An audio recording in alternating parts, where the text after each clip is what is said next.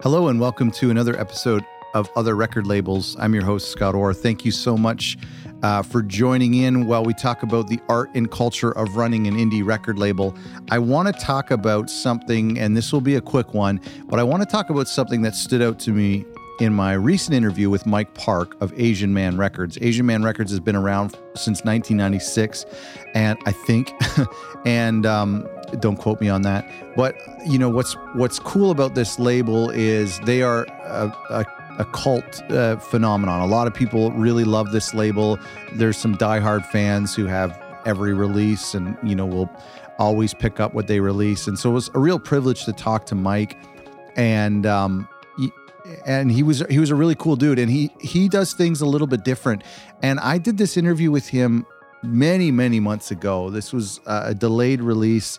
It was scheduled, but I did it a long time ago, and something stood out to me immediately in the interview, and it's something I want to talk about today with regard to artists' expectations. And this stood out to me, and this is something that I have hung on to, and I've really loved, and I was really surprised when Mike said this. And I want to kind of break it down as my takeaway from this episode. If you haven't yet already, you can go back and listen to it. It's our interview with Mike at Asian Man Records. You can get that as well as all of our previous episodes at otherrecordlabels.com, where we also have some free resources for independent record labels and DIY artists, including a resource on artwork, which is new, and our free guide for indie record labels. You can get those at otherrecordlabels.com. If you remember in the episode, I was asking Mike about marketing and promotion. And I mean, this is a label that's been around for a long time and been quite successful and launched the careers of some pretty well-known bands. And when I asked him what marketing he does for a record, he said nothing.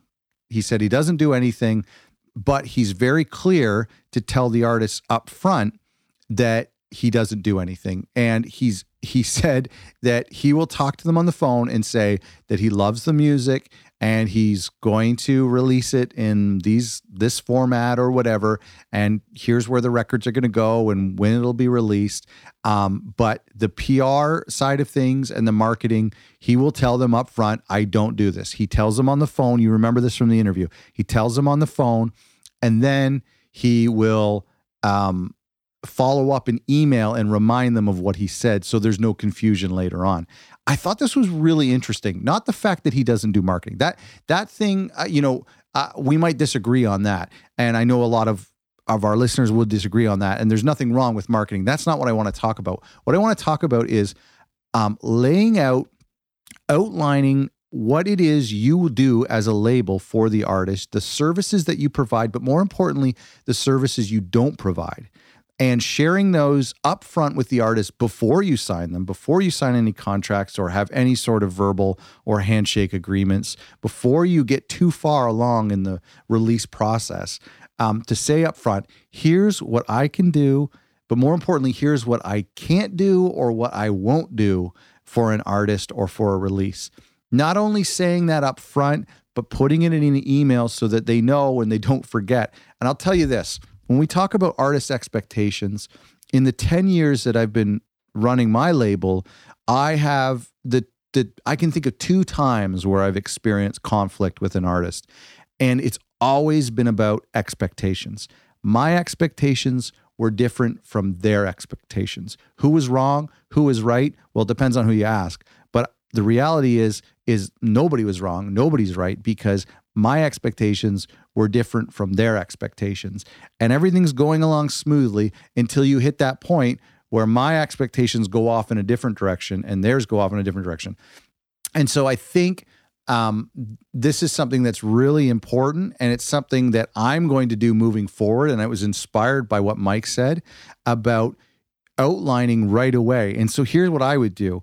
Moving forward, I would talk about this in person. And if you talk about this before you sign a deal, before you enter into an agreement, not too late in the process, then there's no hard feelings. You can just say, hey, listen, if you're interested in working with this label or releasing a record through me, I want to say a few things first about the things that I can't do and a few of the things that I won't do.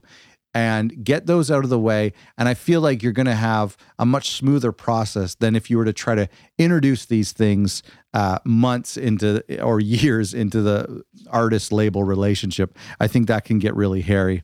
And so here's what I think you should do. I think you should state your can't do's. So these are areas that you know nothing about, or these are areas that labels don't normally handle. There's actually a lot of misconception. A lot of artists who aren't familiar with how record labels work will come into the picture and say, I expect the label to book me tours, or I expect the label to help with my gear for shows, or to plan a set list, or I expect the label to handle my Twitter account. There are things that labels don't normally do, and it differs across the board. There's some labels that do handle touring. There's some labels that don't. But it's important to say, these are the things that our label does for artists, and these are the things that we just can't do. We don't have the resources. We don't have the expertise. The second thing I think is important to outline is to state your won't do's. State the things that you won't do, even if you could do. And again, this kind of, you might be thinking, well, why would I want to highlight all of my limitations as a label? I know if you were meeting with an artist, it might be tempting, like a first date, to talk yourself up and to say that there's all these high aspirations and ambitions that you could do to help this label or to help this artist and their release. But I think that might come back to bite you.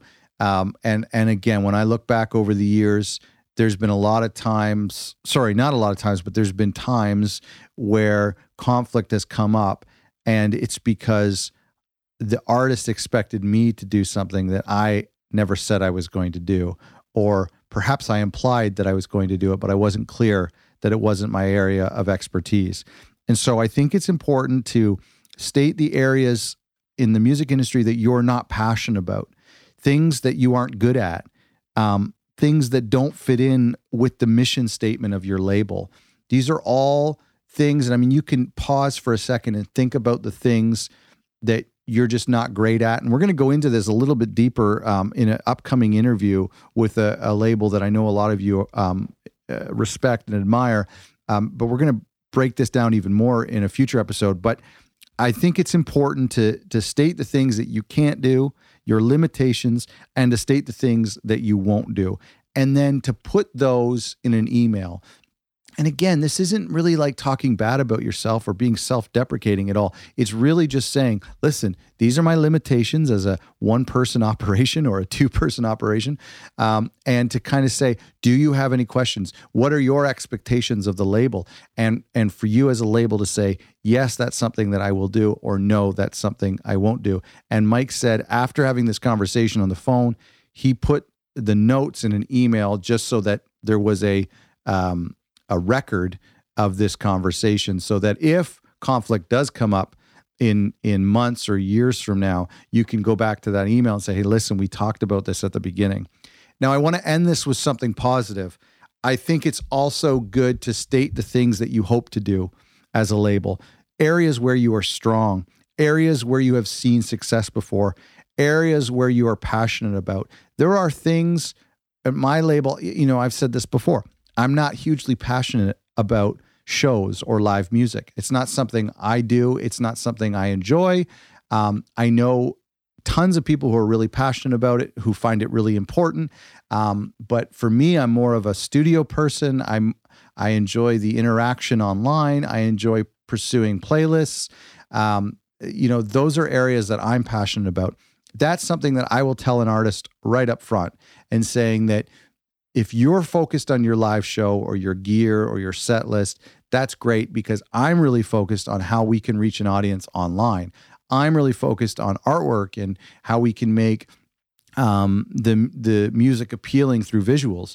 And so it's really important to not only say the things that you can't do or the things that you won't do, but to also share the things that you hope to do. I think you'll find that to help prevent conflicts down the road. I hope you find this helpful. This is just a little bit something from my personal experiences. But to hear Mike from Asian Man, a label that's been around for, what's that, like 24 years? That's an incredible thing. And there was a little bit of comedy about it, and again, I don't think it's a great thing to say you're not going to do any marketing, but if marketing isn't your area of expertise, if that's not where you're passionate about or not good at, then there's no harm in saying, I'm not going to do that. I can't do that. And so I thought that was really, really interesting that Mike said that. And I'm not kidding you. That stood out to me. It's something I think about quite often over the past few months since I did the interview. If you haven't yet, please check out that interview with Asian Man Records. Thank you so much for being a subscriber. You can leave a review in iTunes. You'd be amazed at how helpful that is. If you have any questions or comments, you can email me at podcast@otherrecordlabels.com and visit our website, otherrecordlabels.com, for some resources. Thanks so much for listening.